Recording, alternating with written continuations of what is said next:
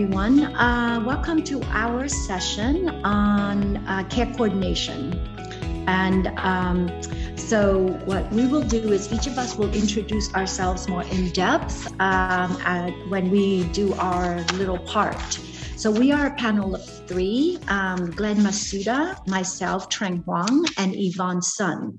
And each of us will cover a particular age group in content. But what I'd like to do is sort of give you a little bit of history of how we got to this session. So this is sponsored by the Department of Mental Health and UCLA, the training team. And we've been collaborating with the team over the course of this fiscal year to plan out a whole series of training for content that is specifically focused on AAPI communities in LA County. And specifically, we understand about the FSP specific work because it is part of this FSP capacity building effort. So we want to clarify a little bit from your description of this session. It indicated that it's targeted specifically with homelessness, but we wanted to clarify that we actually are targeting much more the immigrant communities, specifically AAPI immigrant communities across children, adult, and older adult age groups. And the series has already had a number of sessions, several sessions before this, and they were recorded. So please, if you missed any of the previous sessions, we recommend that you contact the UCLA training team and they will link you to the videos. So there's been sessions on historical trauma and empathy for the AAPI communities, outreach and engagement, crisis assessment, addiction, special issues with AAPI families. Our session here is going to be on care coordination, on specific issues and needs around collaboration and treatment planning and coordination within the county.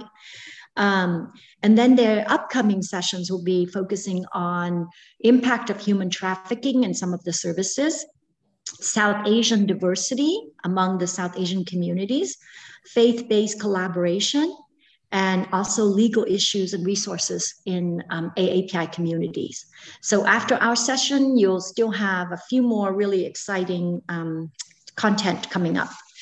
Okay, all right. Before I turn it over to Glenn, I'd like to sort of acknowledge our space.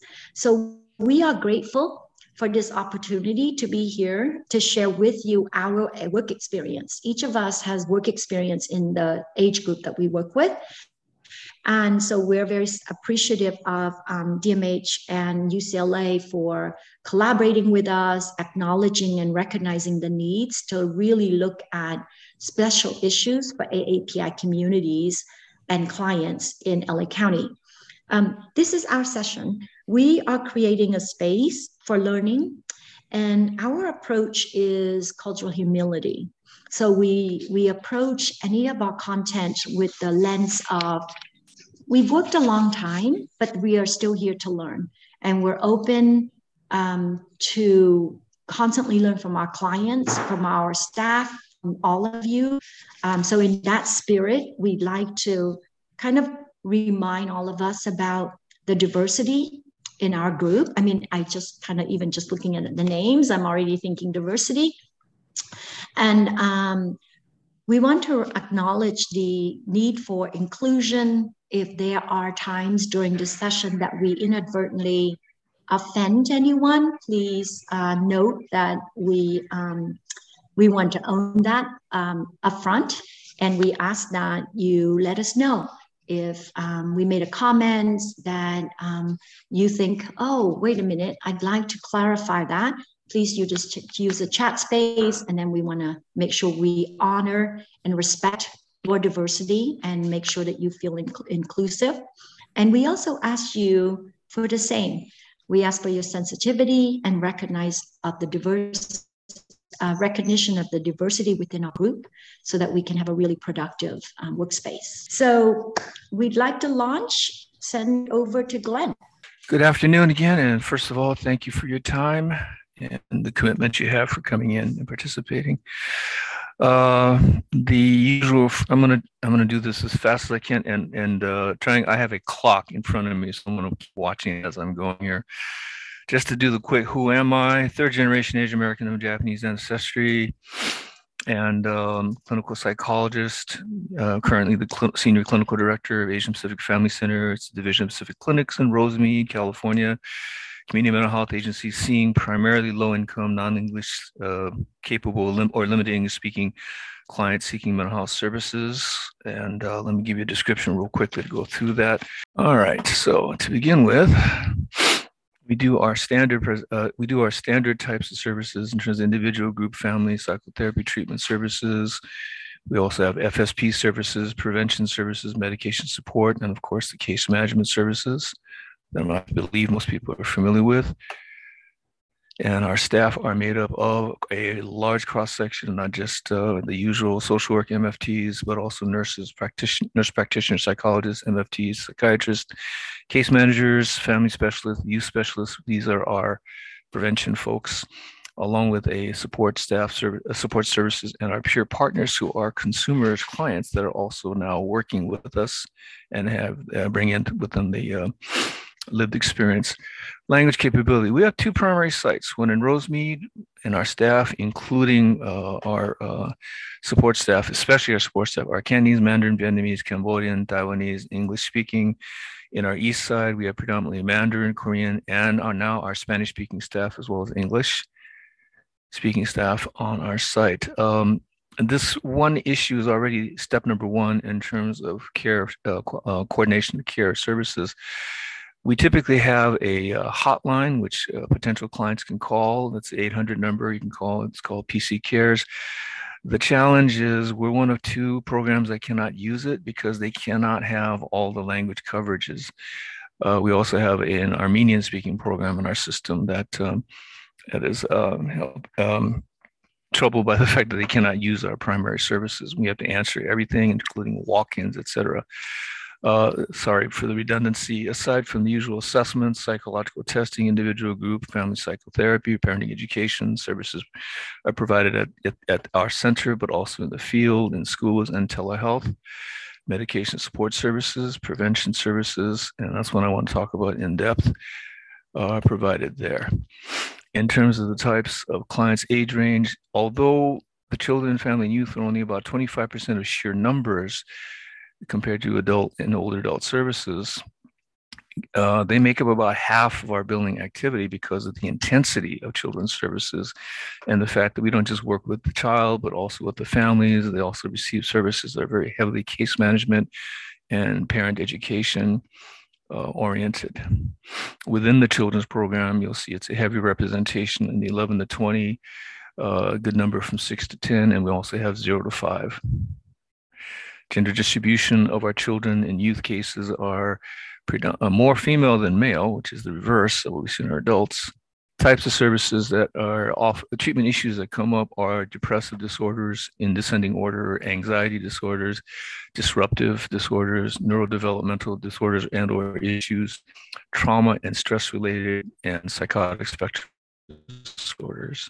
Typically have been, and this is my first point, these are our primary referral in their schools. Obviously, DCFS, another ally, probation folks, law enforcement, faith-based organizations. And when I say peers, I'm very proud of the fact that a good percentage of our folks come in because they were told to come in by friends, family, neighbors, people they know. I said, you should go here. They've helped us out.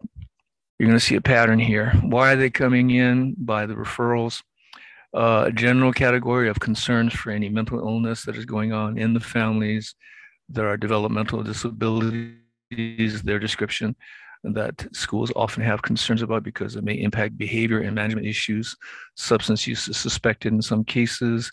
Oftentimes they're referred by DCFS or juvenile justice, or they're told you need to go into parenting classes. The significance of this is, what are some of the reasons why people are reluctant to come in? Same issues. The challenge is that stigma is still the king of challenges here. People do not want to talk about mental illness. I'm preaching to the choir for most of you, so you know most of this already. Families do not want to acknowledge or talk about any developmental or neurodivergent disabilities. Substance use is something that rarely anybody wants to even acknowledge or talk about. There's some interesting issues around even identifying the substance use issues in a given API family. Because if you look at the research that's out there, depending on who you talk to, how you collect the data, either we have a huge problem or we don't have a problem. And not a lot of the data is definitive so far. It also varies by area and population. DCFS or juvenile justice intervention is already a huge stigma. Not uncommon for a family or a parent to say to come in and says, I need to have 10 sessions of therapy, and then I can go back and have you sign this paper, and they'll give me my kids back, or my kids will go back into school or whatnot. Huge embarrassment over a parenting class referral. It doesn't matter where it comes from. Parents are frankly upset and miffed and insulted that they're being told that they're not a good parent. And we have to kind of do a lot of psychoeducation about that, some of the cross-cultural issues, the culture clashes and conflicts. And oftentimes we're asked, so is it culture or is it pathological behavior? And we have to explain to them, sometimes it's an interesting interface of the two. And we have to negotiate that and navigate that by providing the kind of education the parents need without disrespecting the culture of origin or making attributions that it's a bad country involvement or it's because we're in America, that's why the problems are there. There's a fear of bad blood, and the fear is really based on the notion that too often the moms are blamed for having a bad seed, and this is why it's happening, or they're a bad parent to begin with. Just being referred for any services is hugely embarrassing. And for a number of our clients, there's an issue of scheduling of services and transportation. Getting into how the referrals and the coordination care starts at the point of referral. This is a great referral from a really wonderful school district.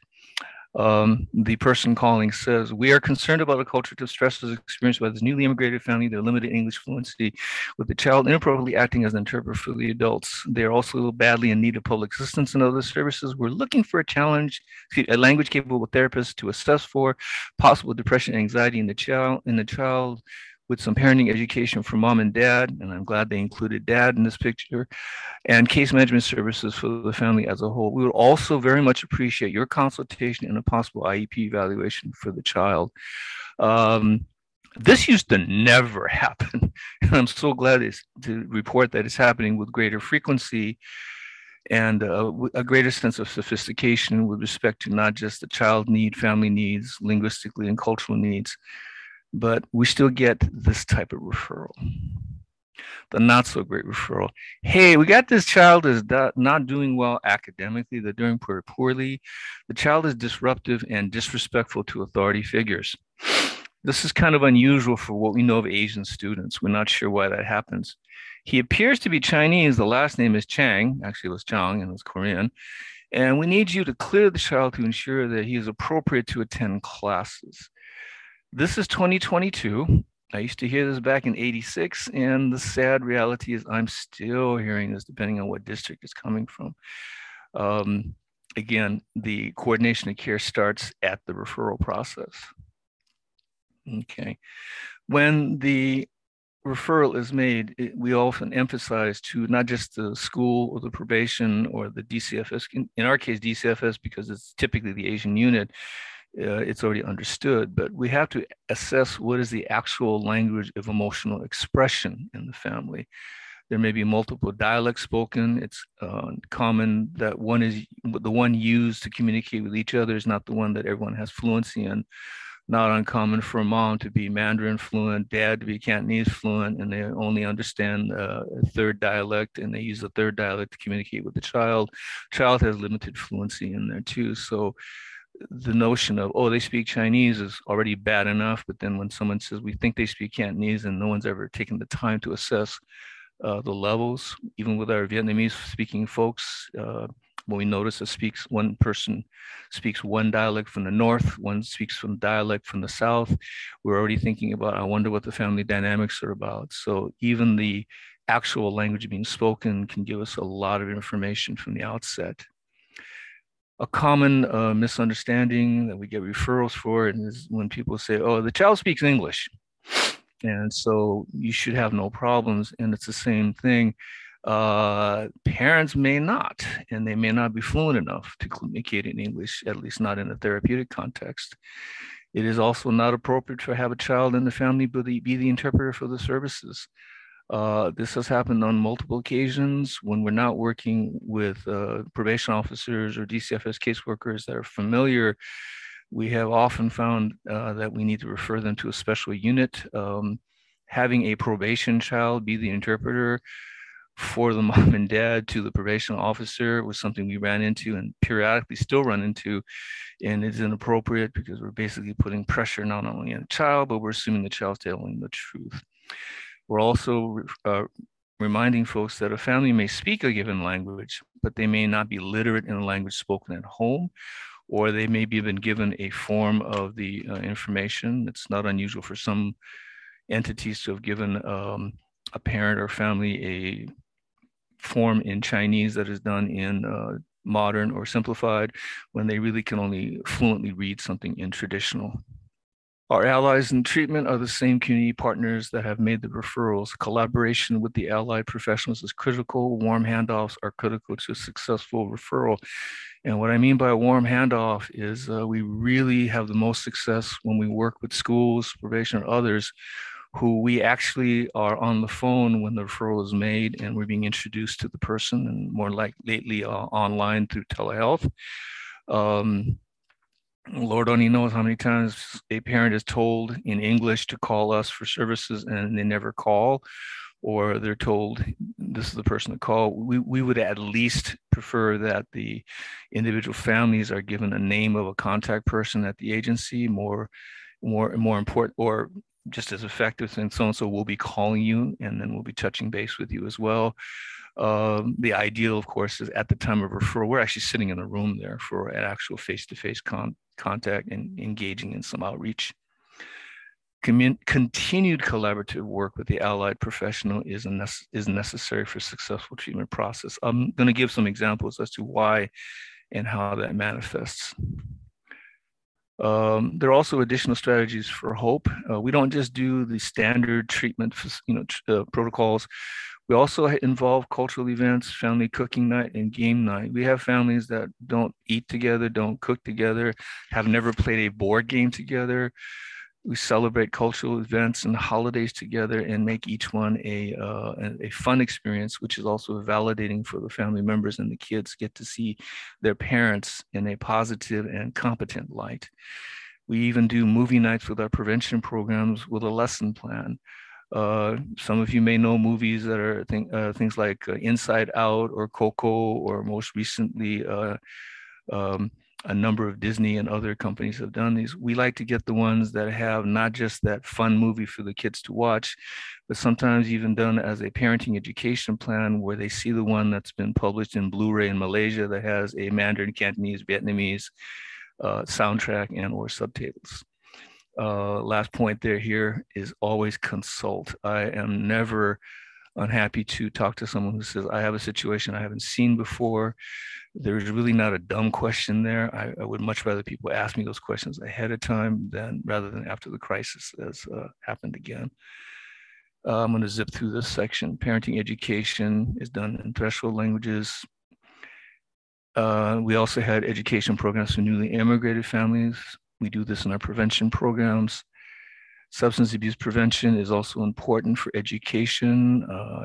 Over and over, I keep hearing about mom and dad don't realize that that gigantic bottle of Tylenol in the bathroom is quickly disappearing. Gang violence prevention, we do not look at any program we do there as anti-gang, because the kids in gangs are involved in extra legal activities, as they say. There are kids too. And we need to figure out a way to provide them with some divergence away from the criminal activity. Let me get to some quick examples of what we mean by the proper assessment, history taking, and so forth. Just quickly, rapid fire. There was a child who was about 10 years of age and very bright.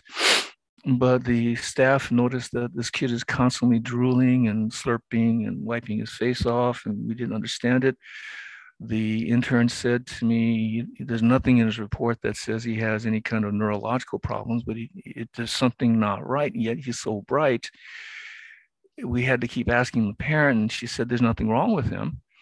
And I asked him to take a deeper dive into the record and check with the school district, and found out that there not only had this child formerly been on an IEP, in the IEP assessment when he was very young, it said, quoting mother, "Oh yeah, after he fell on his head from the second story from the stairs, he was kind of stupid." And to her horror, the child was understandably assessed for and was placed into special ed, which he actually was able to phase out of fairly quickly because he was such a bright student with great compensatory skills. But from that point on, mother swore to never acknowledge that history again because of her fear of her son being thrown back into special ed. Second example is what made this kid attack the honor students. Oops. We had a student who was identified as having a developmental disability at the time, and he was a little slow, but still a bright kid. And he basically attacked a bunch of honor students that were standing on a podium, and he almost knocked them off a second-story balcony. And he was being assessed to see maybe he's a danger to others, and perhaps he is not appropriate for this blue ribbon gold medal school. And what the teacher said was, he was such a nice kid, we don't understand what happened. And doing an appropriate assessment also asked him about not just how's he doing, but also how's his family doing, how's his mother doing, how's his little sister doing. And this young man did very embarrassedly said, "I'm so sorry, I didn't mean to hurt anybody, but I just wanted to make them stop." And here again, I asked him, "What are you talking about?" And apparently, long story short, this student attacked the honor students because he was tired of them grabbing his sister on her chest and her crotch. Basically, these honor students were sexually assaulting his younger sister. He was too embarrassed to tell anybody. His sister told him, "Don't say anything." And out of his own frustration, he ran and did something that he thought would protect his sister, trying to warn them. At the IEP we went to for him, I quietly mentioned, "Yeah, we're going to make sure that he doesn't engage in any offensive behaviors. We're expecting that anytime something like that happens with sister again, that he will, of course, talk to the school officials," because this had happened like the day before. The school officials were mortified and realized that there was information they were not aware of. I'm proud to say that individual graduated later for most improved student. The third example is, again, something that we run into, problems with. Did you do an adequate history taking? Do you have a good relationship with the foster parent? This was a very well-meaning foster parent that didn't have language capability for the 3 girls that were in her custody. But she kept hammering the poor DCFS caseworker that these girls must clearly have been victims of sexual abuse because they keep touching themselves in their private parts. And it took a very, very patient clinical social worker to ask the young girls, when you do your personal hygiene in the bathroom and the toilet, how do you do it? And realized that because of the neglectful environment they had been in, no one had ever addressed it. The foster mom was embarrassed to talk about it. The kids were embarrassed to talk about it. The well-meaning foster mom thought, "Oh, well, Asians are hesitant to talk about these private matters, so I'm not going to go there." And we had to do a lot of permission giving, a lot of gentle reminders to help teach these girls some hygiene so that they didn't have the itching problem that they were suffering from. The last one is another example of, thank God we had case managers and therapists who worked very closely with a family that had a very medically fragile child. The child passed away, but because of an inability to communicate with local community resources, there was a demand that DCFS do something, and DCFS was being pressured to remove the other surviving children and take them from the parent, when in fact they had been working so hard to help the child go through their available treatment services. Thankfully, again, because of great relationships between the different allied groupings, they were able to bring the children back in. Some success stories. I get some really interesting ones and really heartfelt answers and responses. The teachers at school have stopped complaining was one success story, according to a parent. One parent from parenting classes said, I learned that I need to be better at listening to my kids. And I love the fact when law enforcement says, can you do something before they become our business? Can you work with us? Because if you don't, they're going to be our business very soon. The near future, there are so many emotional stressors that we're still seeing in all of our families. The loss of family members themselves, support systems, the loss of a sense of safety and stability. The economic stressors are continuing. The racial conflicts that were there long before, and the violence that was happening before. These are all issues that were amplified because there was a panic buying of guns by a lot of family members in the community. They didn't say so much that they needed to protect their families. They were saying, I can't find ammunition anywhere. Do you know where I can get some? And that's worrying for the future. Continuing strategies, I've mentioned already. Anything else you wanted to add? Only that our biggest challenge right now is workforce shortage. You know, we have the number of cases coming in, the parents and families and the referrals from the schools has not stopped. We just don't have enough staff at this time. That's another pandemic amplified issue. There was always a workforce shortage of bilingual, bicultural, clinically capable staff that can work with the different age groups. And that's gotten worse. So I don't want to do a pitch for recruiting because I think all of us are doing the same thing anyway. Heck, I'm even going into the high schools to even talk about it. And in fact, one time we went into one of the high schools because of a tragedy of a relative killing his two nephews in a situation in the high school.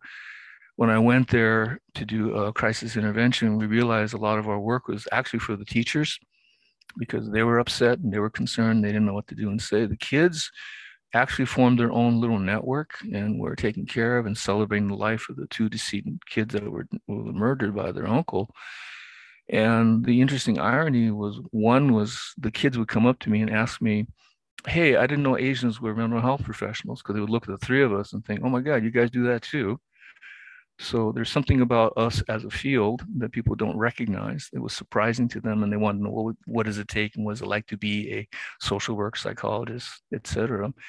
And the other thing was, when I sat down with a panel of people who were the response team, there was a young woman looking at me and staring at me from across the table. And after the meeting ended, she ran up to me and she said, oh my God, you have the same mustache. And it turns out that the young woman who is now the school psychologist at that particular school was someone I worked with when she was in middle school. And I looked at her and I looked at her name badge and I went, oh yeah, you cussed out the principal in front of the teacher and we're mad at your mother. And her comment was, oh my God, you remember that? I couldn't forget you. So glad you've developed into this wonderful professional helping out. So my name is Trang Huang. I'm a licensed clinical social worker, also a adjunct faculty in social work. I used to run the SSG Alliance division at SSG, and I've retired from there. So I am now part-time with SSG doing some training and advocacy. But today, my conversation with you is really based on my 20 plus years of working with the Alliance. So I see some of our folks here, and I may call on you if I have time, because some of the folks who are here, you have very good experience in the field, just like I do. So our experience is very much with FSP, Full Service Partnership. So that's where I'm going to be speaking from.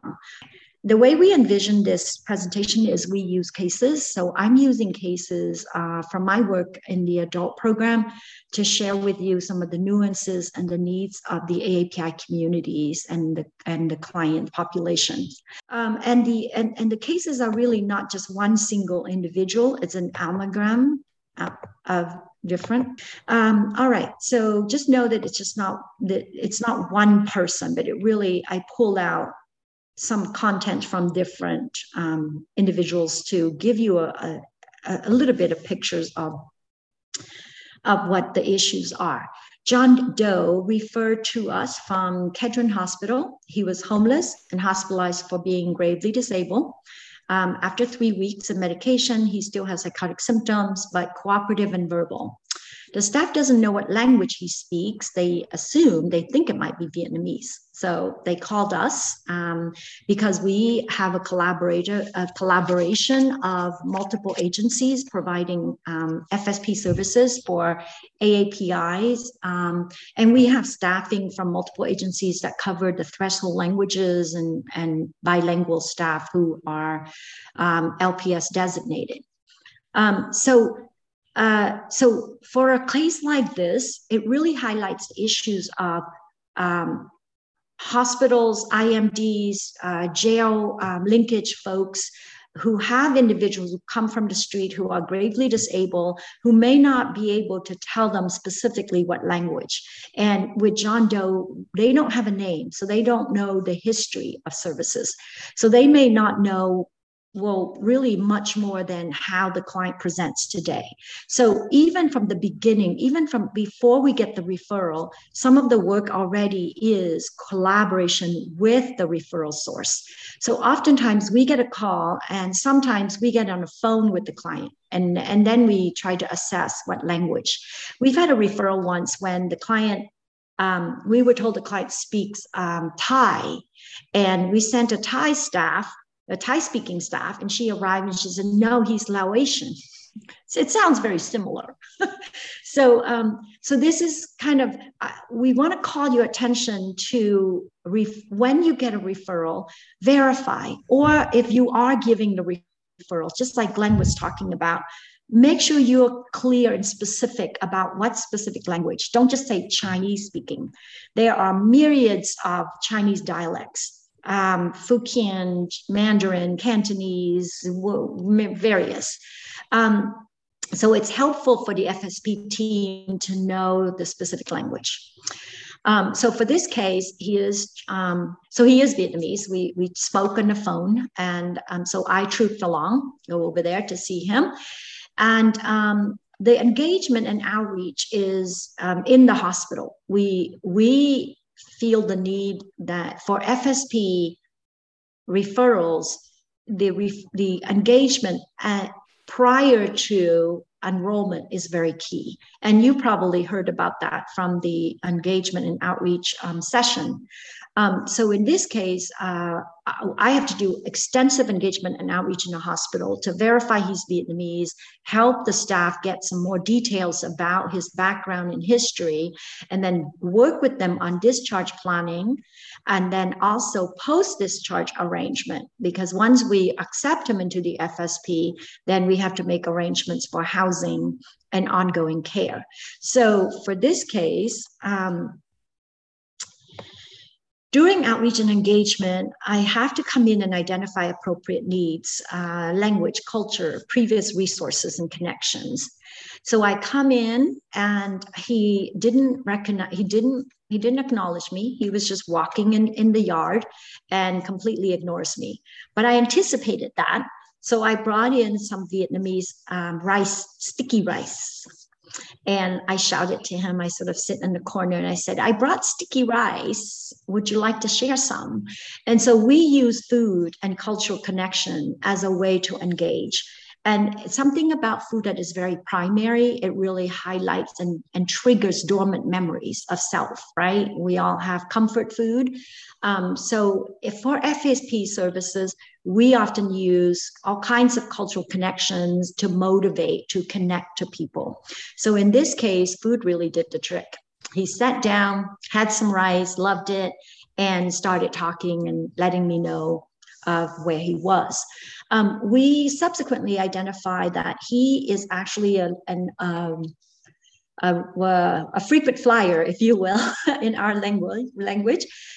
He has been through the hospitals multiple times. He's been homeless. He's been referred through the FSP program multiple times as well. It's just because at the time when he was picked up by the police and brought into the hospital, he didn't have any ID. He didn't have any identifier. But we subsequently figured it out from our assessment to hear of his history. Where were you? Not so much in 2005, that didn't matter to him, but it was like, where were you before you came to the hospital? Which market did you hang out at? So the outreach and the way that we look at discharge planning. So in planning the discharge for this individual, I had to figure out where his normal haunt is, where he normally likes to be, and he wanted to be in Chinatown. So it's really important for us to look at the existing resources that these individuals have used before. In his case, the market. There's a particular market, Aiwa Market, right, in Chinatown. You all know, some of you who are in LA, you know what I'm talking about. So he hangs out there and he talks about a wall that he normally parks himself. So these are the kinds of resources, location, network and support, and case management needs that we identify even before discharge. Then we made plans for discharge and then ongoing service. So in his case, we proceeded to enroll him into our FSP program, and we discharge him from the hospital. So I won't go into much more details about subsequent happenings, but I just want to share the funny story with you about so on the day of discharge, I took him, we had made arrangements. I had described it in detail. Backtrack. One more thing about resources. So one of the things that he agreed to discharge, one of the things that motivated him to accept our FSP program was we talked about his family in Vietnam. And he talked a little bit about his hometown. He described it. And he indicated that he would like to reconnect to his family in Vietnam. So that was what made him agree to work with me.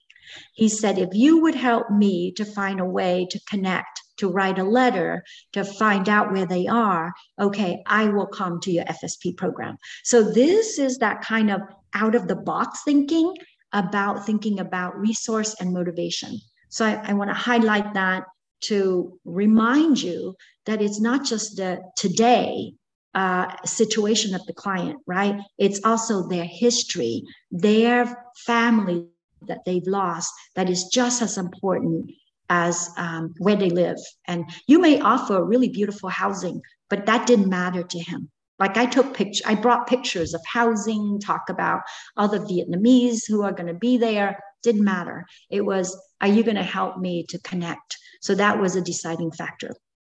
On the day of discharge, again, I anticipated food. So I said, all right, let's drive to Chinatown and then we can pick up some food at your favorite little sandwich shop. So we went there and he was very excited and happy. We stopped. I was putting money in the meter. I turned around, he disappeared. He was back in his own neighborhood. He's stable now. He's medicated. He's clean. He's got, he's what we call reconstituted, right? So he's organized. He has organized thinking. He's oriented ×4. He knows where he is now, so he doesn't need me anymore. Took off. No matter where I went, couldn't find him. So as part of outreach, this ongoing service that we want to highlight is, so I went to Aiwa Market and I told them, do you know this man? Described him. And they said, oh yeah, he hangs out here. He's a regular. I said, okay, if he resurfaced, could you call me? And that's how I found him, was I left the phone number with them. He resurfaced, I think a day or two after, and they called me up and they say, hey, you were looking for him. He's here now. And so I troop right back out there and continue outreach and engagement. So I use that case just to highlight some of the really intricacies, some of the nuances of outreach and engagement with individuals that really take us a little bit of that extra step. It isn't just business as usual. It really does require us to be creative and to really think about where the client is literally, physically located, where the client is at. You know how you're taught in school, start where the client is at?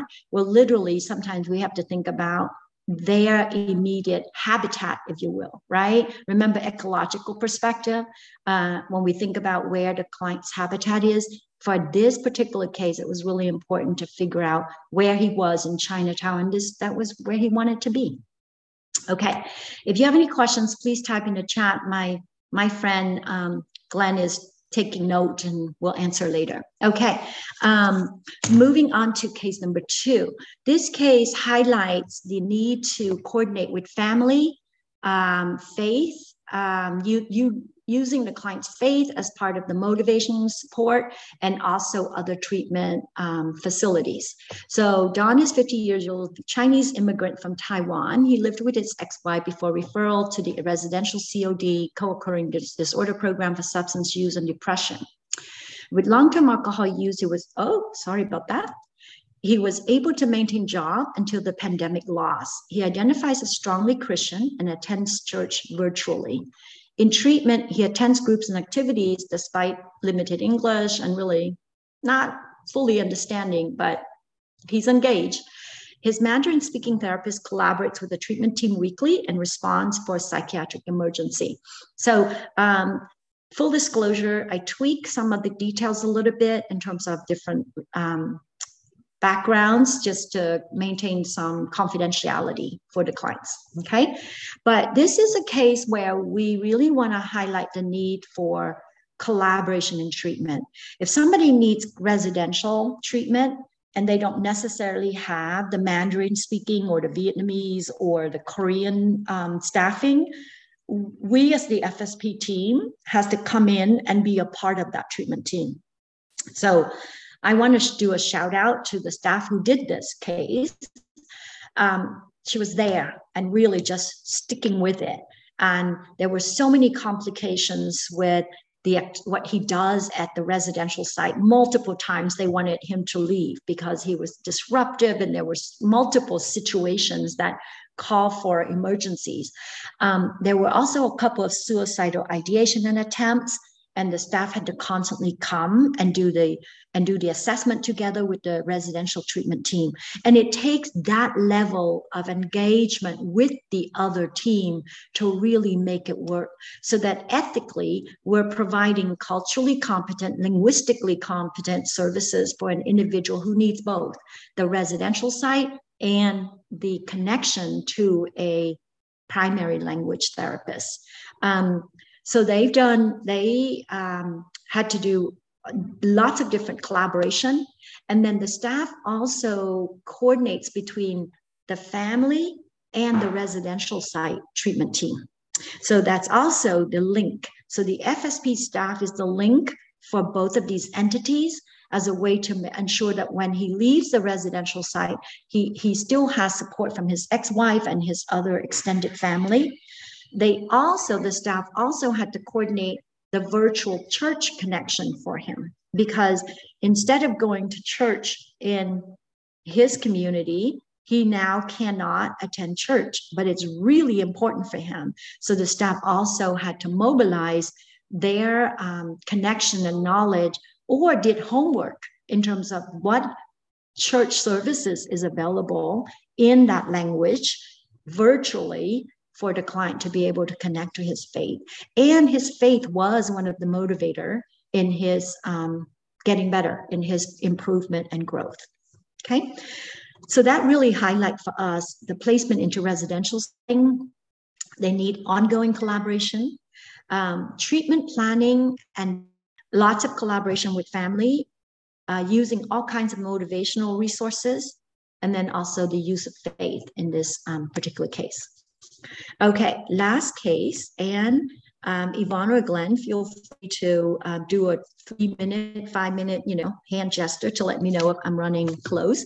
Okay, he is 24 years old, being released from jail into the FSP program under the MISS program, Misdemeanor Incompetent to Stand Trial. And that requires training for trial competency and monthly report. He experienced first psychotic episode, arrested for exposing in public and resisting arrest. Again, some of the details is a little bit tweaked for confidentiality. He's newly immigrant from Myanmar with some English. He lives with his mother and sister in Riverside before So for this case, I picked so that we can have some thinking about special issues, immigration, legal needs, and also a lot of community collaboration for individuals, both in terms of the language needs as well as like multiple counties and some of these other areas. Okay, so in this case, I want to call your attention to health, and they have trained certified interpreters and translators. So in cases where really I have to say I'm proud to have, when I was at the Alliance, to have so many bilingual staff who were so competent, but we didn't have a Myanmar speaking therapist. So when we get somebody like this, and we've had Indonesian, we've had somebody who speaks Urdu, when we have somebody whom we don't have capacity, it's our responsibility to find some support and serve and from the community in order to make sure that the assessment is fully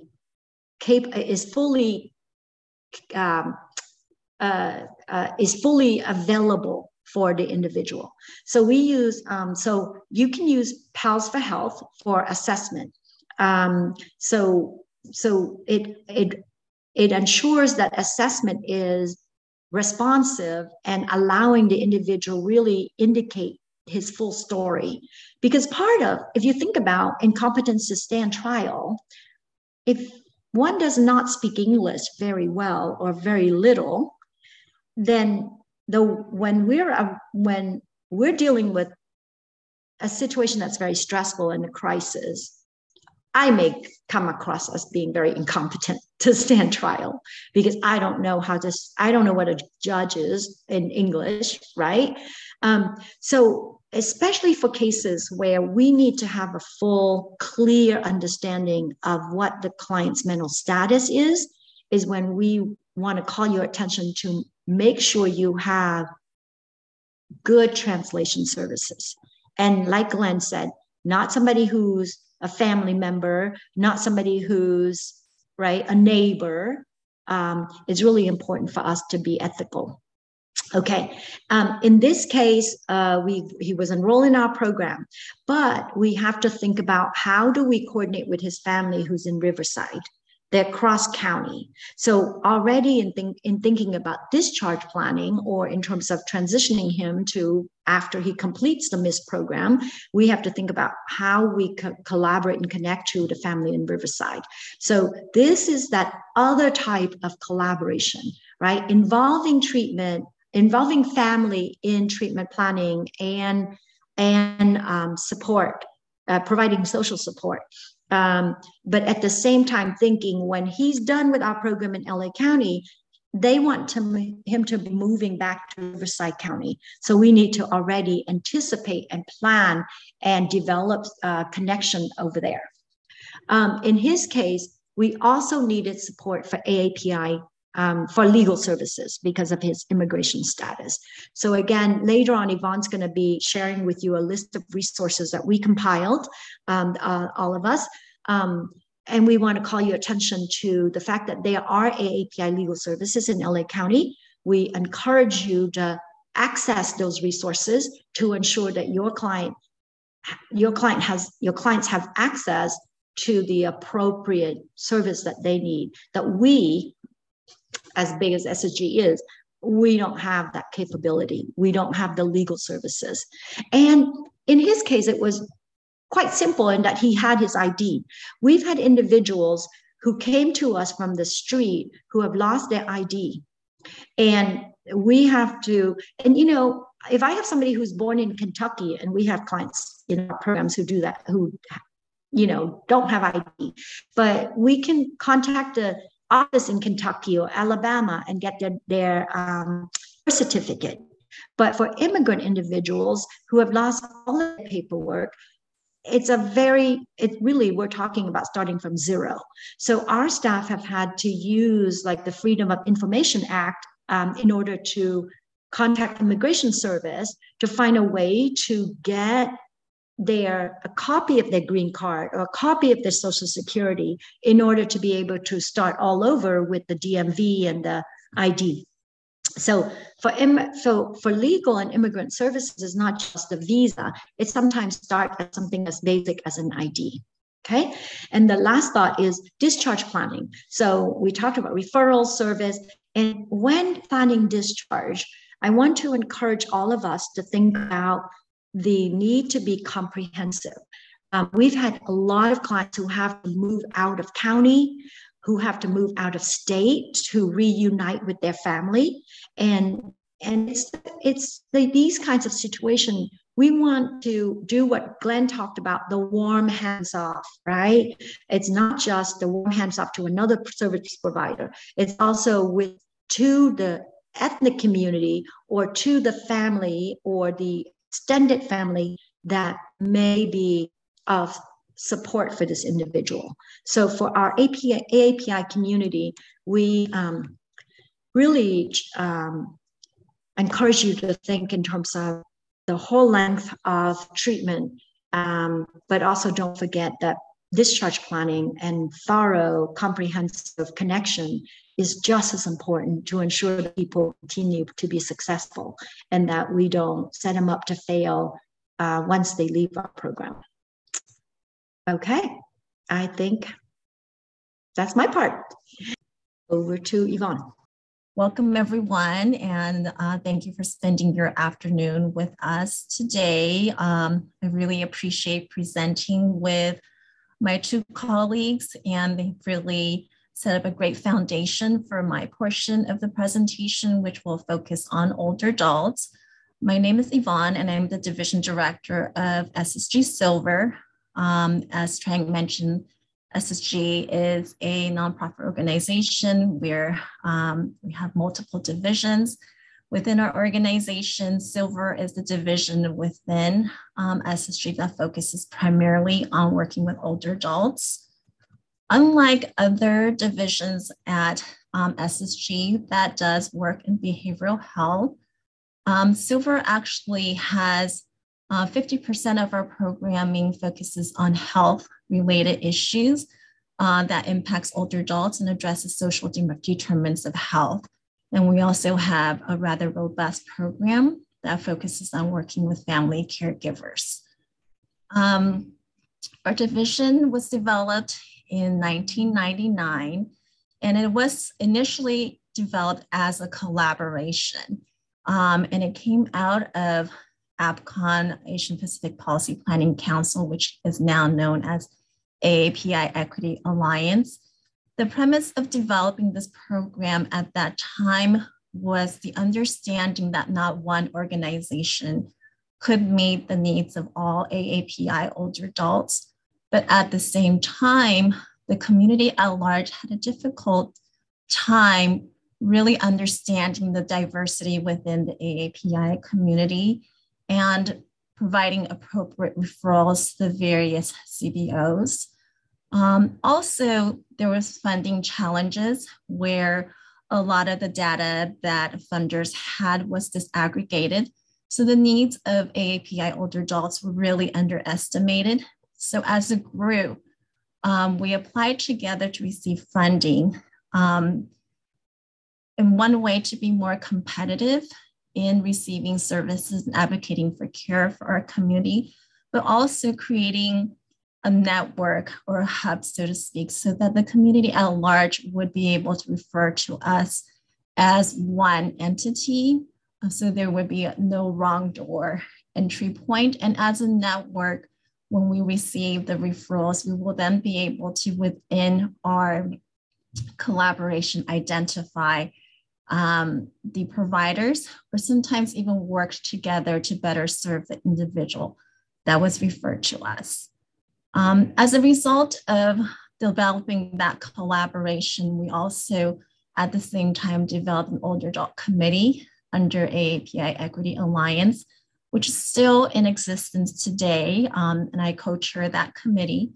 And the mission of the committee really is to continue to have ongoing conversations about the needs of AAPI older adults, continue to advocate for the group, and develop programming that would be appropriate in serving that community.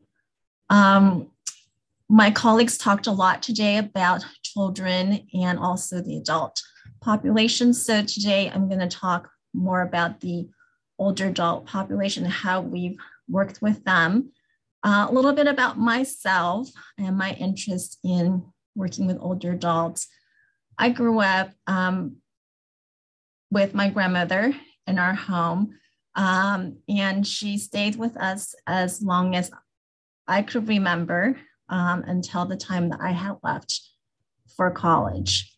And through my experience with her, I learned a lot about the value of older adults within our community, but also as she aged, I was able to witness the challenges that she faced as an immigrant in terms of seeking, accessing, utilizing, understanding healthcare.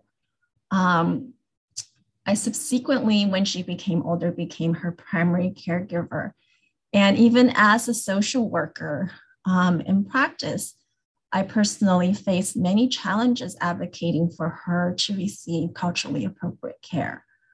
At the same time, within my family system, I witnessed my parents and also my aunts and uncles and how they struggled in terms of the integration of their own cultural beliefs and how they should be caring for their elderly parent and how they access and utilize services. And through those experiences, I became really involved in working with older adults.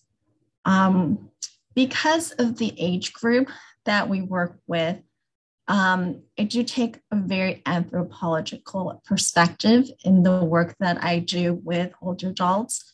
I think that this perspective is helpful in helping us see each person as an individual with their own different histories, experience, interpretation of cultural beliefs and values, and how that all of that's incorporated together in how they seek, access, and utilize services, and also the dynamics within their family system.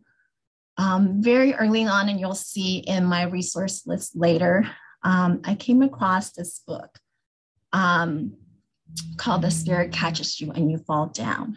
And it isn't really a book about social services per se, but it really resonated with me in terms of how the community came together and really learned about the history and the cultural beliefs of the specific family as a way of assisting them and bringing them into care.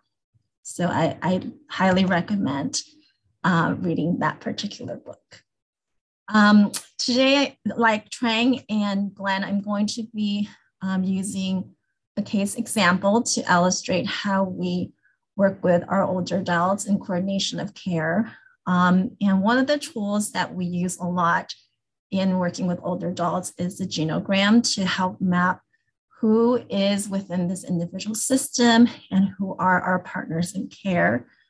And we'll talk a little bit about whole person care, which I believe is in the center of working with older adults and not overlooking other factors that impact their overall well-being.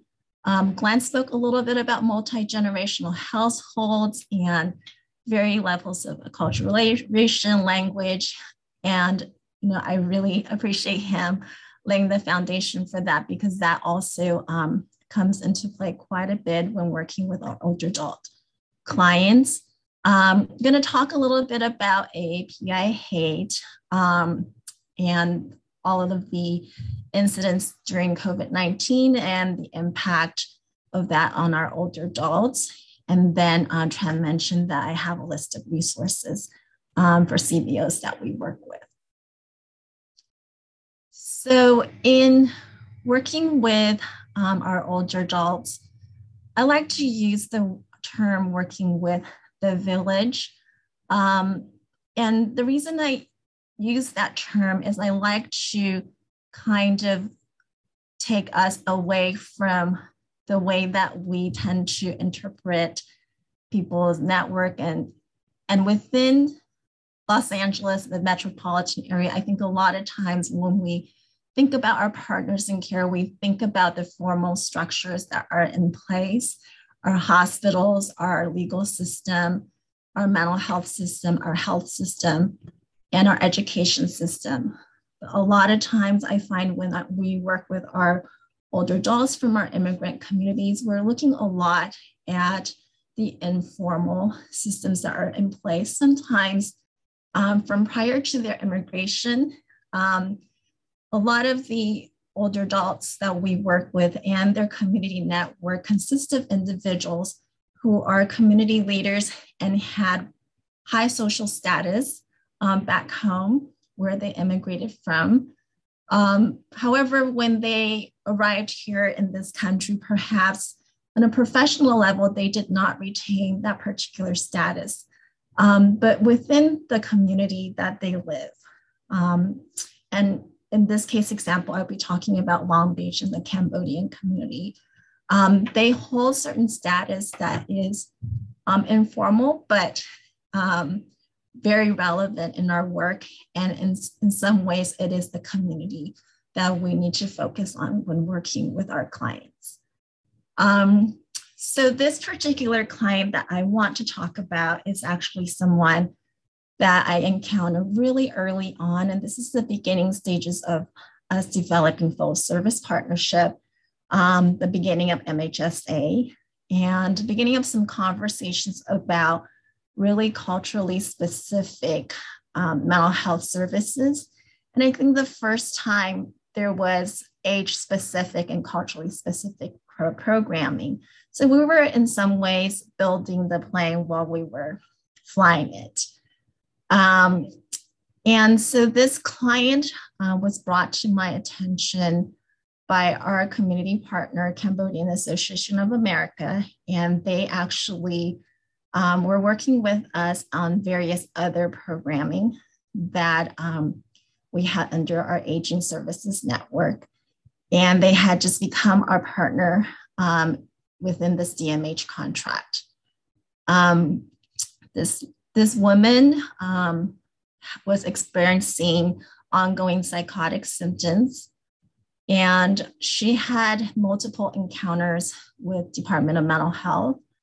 Prior to that, the reason DMH became involved with this family was that she had 2 minor children who were in the Long Beach school system. They were having some challenges at school. DCFS became involved. Upon the home assessment, the DCF worker called APS, who then subsequently called the PMRT team from DMH, which is Genesis. And they had gone out and actually hospitalized this particular client for danger to other. She was cutting all of the furniture within her home. She was attacking her minor children, adult children, and her husband with scissors and all sharp objects in her home. And all the cabinets in the home had padlocks on them to prevent her from endangering herself or her family member. The husband, after this hospitalization, saw the despair in her and did not wish for her to be hospitalized again, but at the same time also lost trust in the public mental health system. But he was very concerned about his minor children. He had been referred for parenting classes at CAA, and at the same time was enrolled in our family caregiver support program through our Aging Services Network.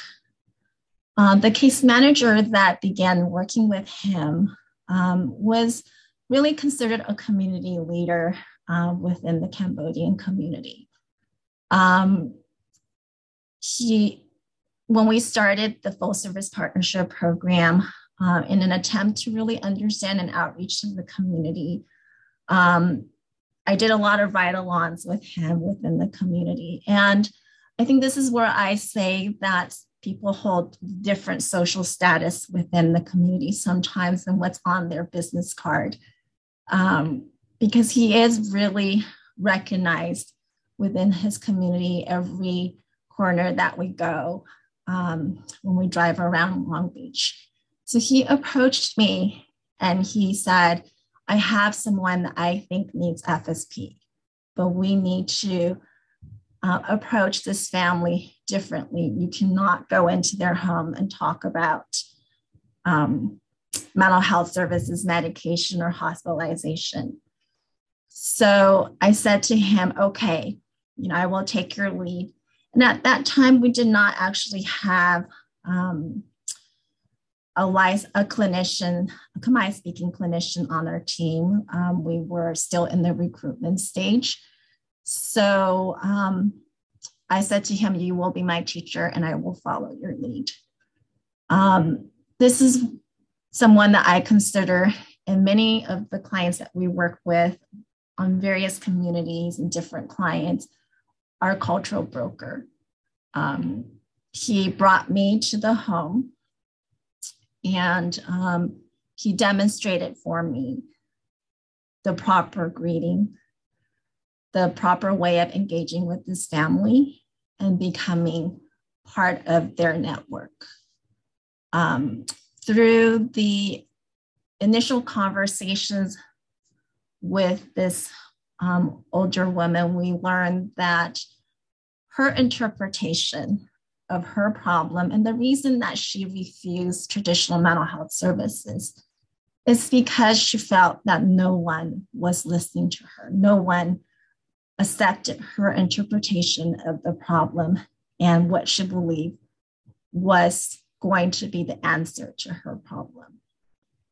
In her mind, many years ago, when her eldest daughter was of marrying age, she opposed the young man that her daughter wanted to marry.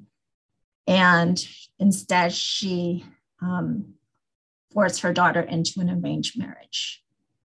As a result of that refusal, the young man that was in a relationship with her daughter committed suicide.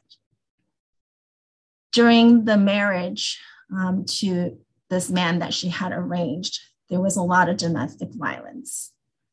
And her daughter developed PTSD. The marriage ended and began to develop severe psychotic symptoms. On the day that her daughter married the man that she had agreed her to marry to, the Buddha statue in their home fell off its pedestal and broke its head. Her husband disposed of the statue by digging a hole in their yard and burying the Buddha statue in their yard.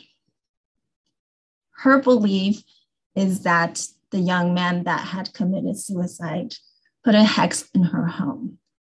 And because the statue was disposed improperly, she felt like the hex has caused her daughter to have a poor marriage, suffer abuse, and then also psychotic symptoms. She also began to have psychotic symptoms of her own, where she was hearing voices and seeing shadows in her yard. Her belief in terms of the solution to her problem was that she needed a spiritual blessing, and she also needed a 50-pound bag of rice. She felt that it was the thing to do to spread rice in her yard to feed the evil spirits.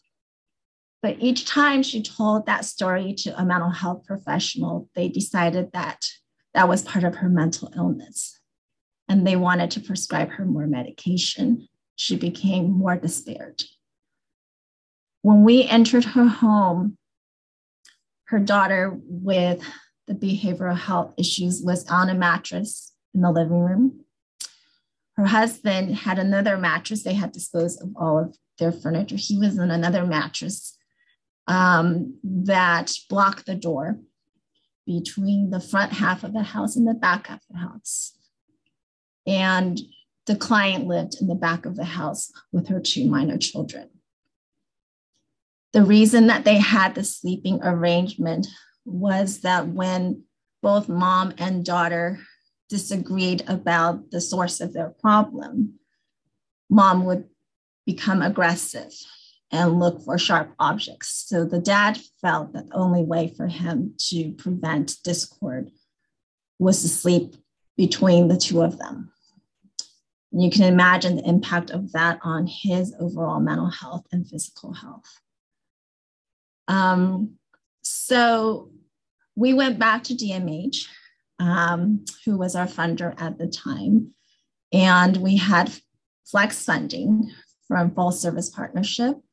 And with our API-focused program, this is where I said that we were flying the plane while we were building it. We had some robust discussions about, well, what is the appropriate way of using this funding?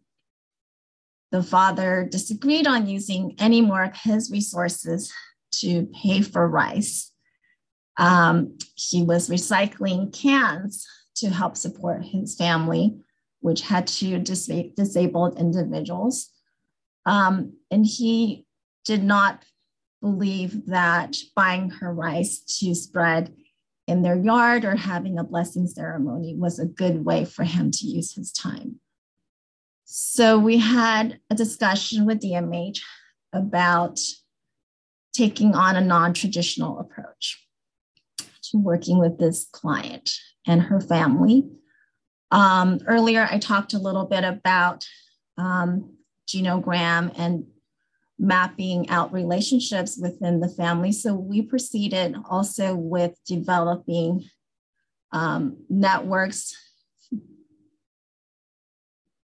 an outline of what each individual within this family considered to be their network and their support, which is very different for each individual family member.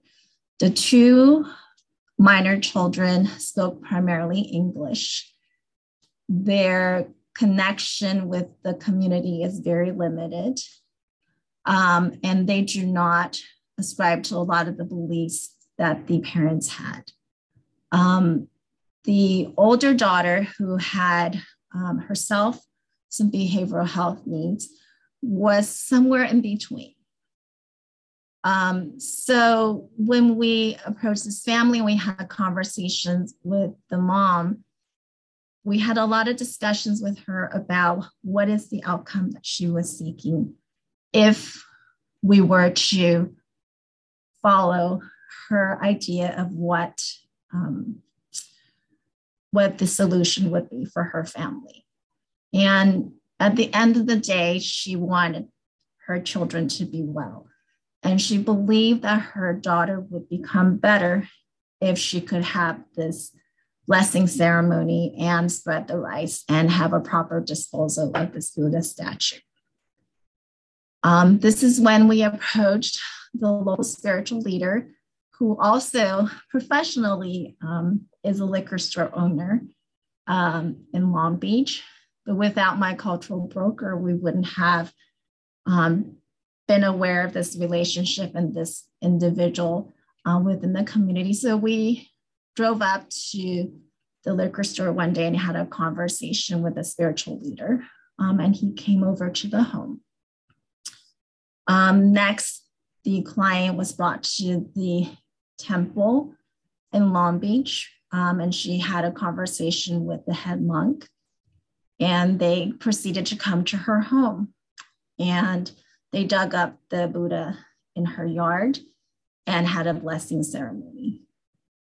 With DMH funding, we also purchased her 50-pound bag of rice, and we went to her yard, myself, our cultural broker, and her whole family proceeded to spread rice in her yard. And I could still remember back then thinking about, how am I going to write this up as a progress note for DMH? But after we did all that, the client said to us, I appreciate you taking my approach, and any recommendations you have for me moving forward, I will listen. So I remember about 3 weeks after we did the ceremony and we spreaded the rice, I received a call from our community partner that said, we need to head over to the house. There's an emergency. So after the blessing ceremony, the husband decided to take the padlocks off the kitchen cabinet. And the client woke up in the morning and began hearing voices. And she was in great despair. She felt hopeless. She felt that everything that she had believed in and had done did not work. We went out to the home. She was holding a knife and she was about to take her own life. We called PMRT. They came out with the ambulance. I remember sitting in the back of the ambulance and having a conversation with her, with our interpreter. And she was really in despair at that time. And we said to her, we've tried it your way. Are you willing to try it our way now? And she said, okay. And you can see a glimmer of light in her eyes at that moment. I will say that she then proceeded to meet with our psychiatrist and was able to get on medication. As a result of her accepting treatment, her daughter then agreed to meet with a clinician from our Alliance team, and then proceeded to receive services from SSG's APCTC program in Long Beach. The two younger children then enrolled in a youth program through Cambodian Association of America, and the family was able to complete their program through CAA's Family Preservation Program. So I really hope that, using this case, we're able to illustrate the different ways that, different tools that we incorporated in working with the client and the family. So this is a slide that I just wanted to put up because I find it really important. In recent days, I hear a lot of conversations about whole person care, but really in working with older adults for the last 20 some years, this has been our approach in working with this population. And with every single client that we encounter, looking at that cognitive and physical health and how it's impacting their overall presentation in terms of their behavioral health has been extremely important. So I just wanted to put that up as well. And the other thing is the social determinants of health. In the early 2000s, Silver had a grant funding from the CDC. It was called the REACH 2010, Racial and Ethnic Approaches to Community Health.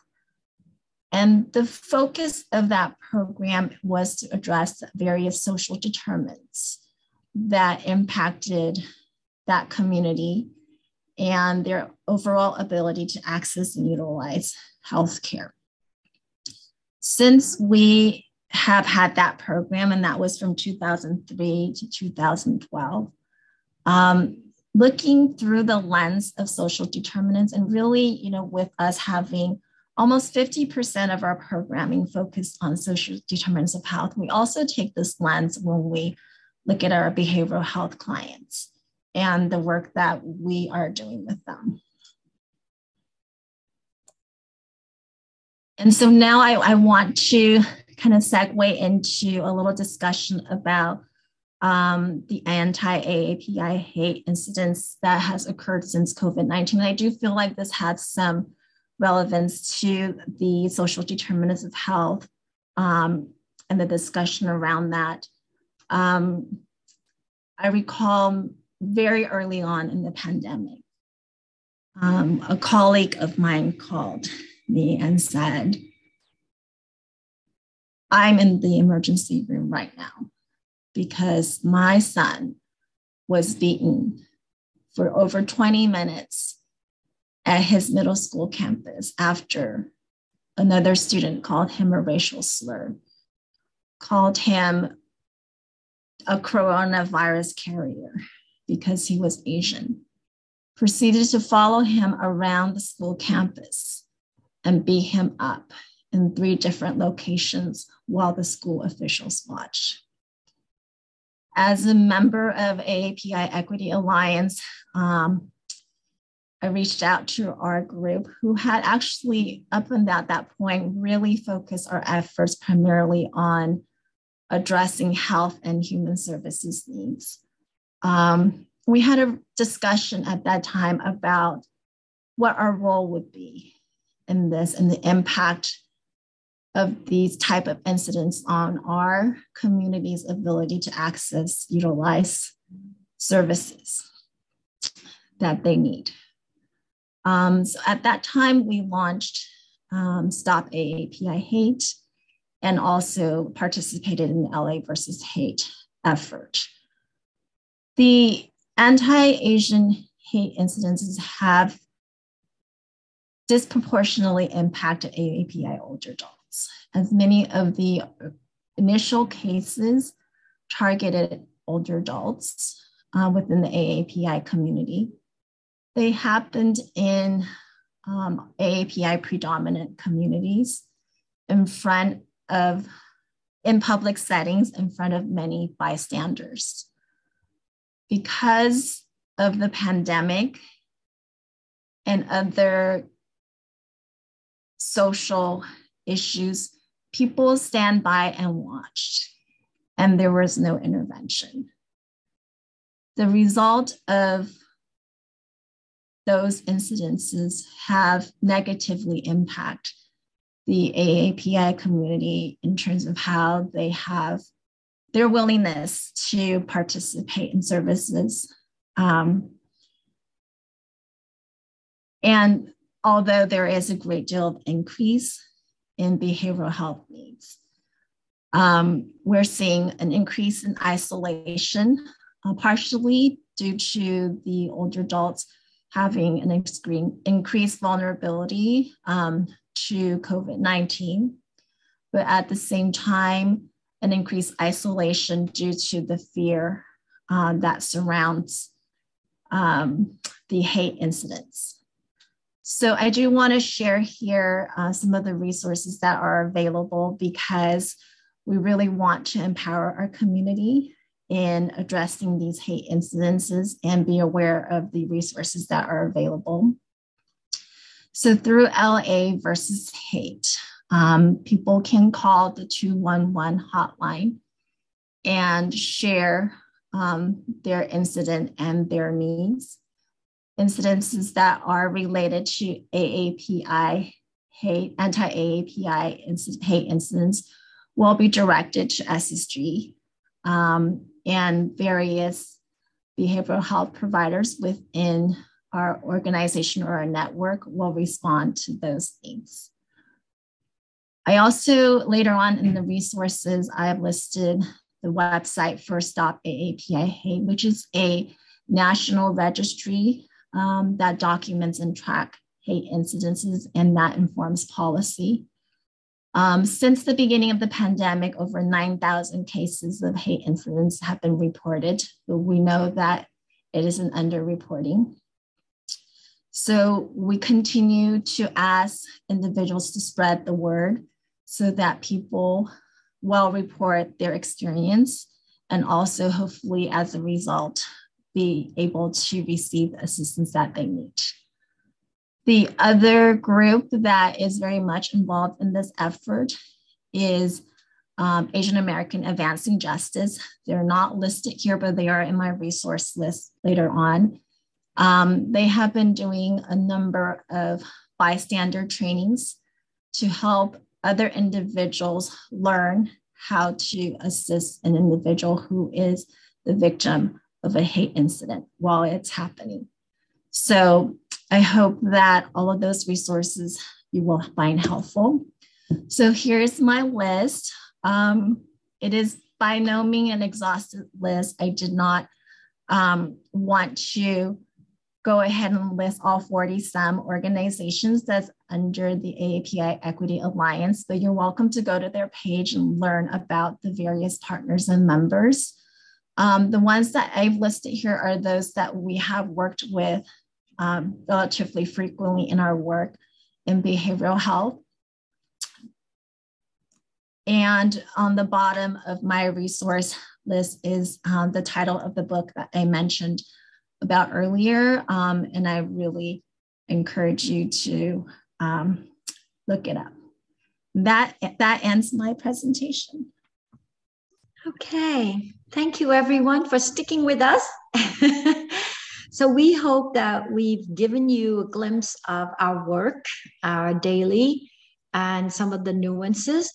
We hope you used the resources we give you, because this is also an opportunity for us to introduce you to a lot of community-based partners and other resources in the AAPI communities in LA County. And because of the nature of our work, we come into contact with and collaborate all the time with these partners. But for those of you who are not part of the network, it's helpful for you to have this list. And we encourage you to utilize as much as you can in order to make sure your clients who are AAPI will have access to what they need. Glenn, other thoughts? No, I thank you for the time, everybody. I do sometimes feel like, because we have such a small knit community of service providers for our API consumers, that I often feel like we're preaching to the choir in a lot of ways. So I hope that the information was at least useful review.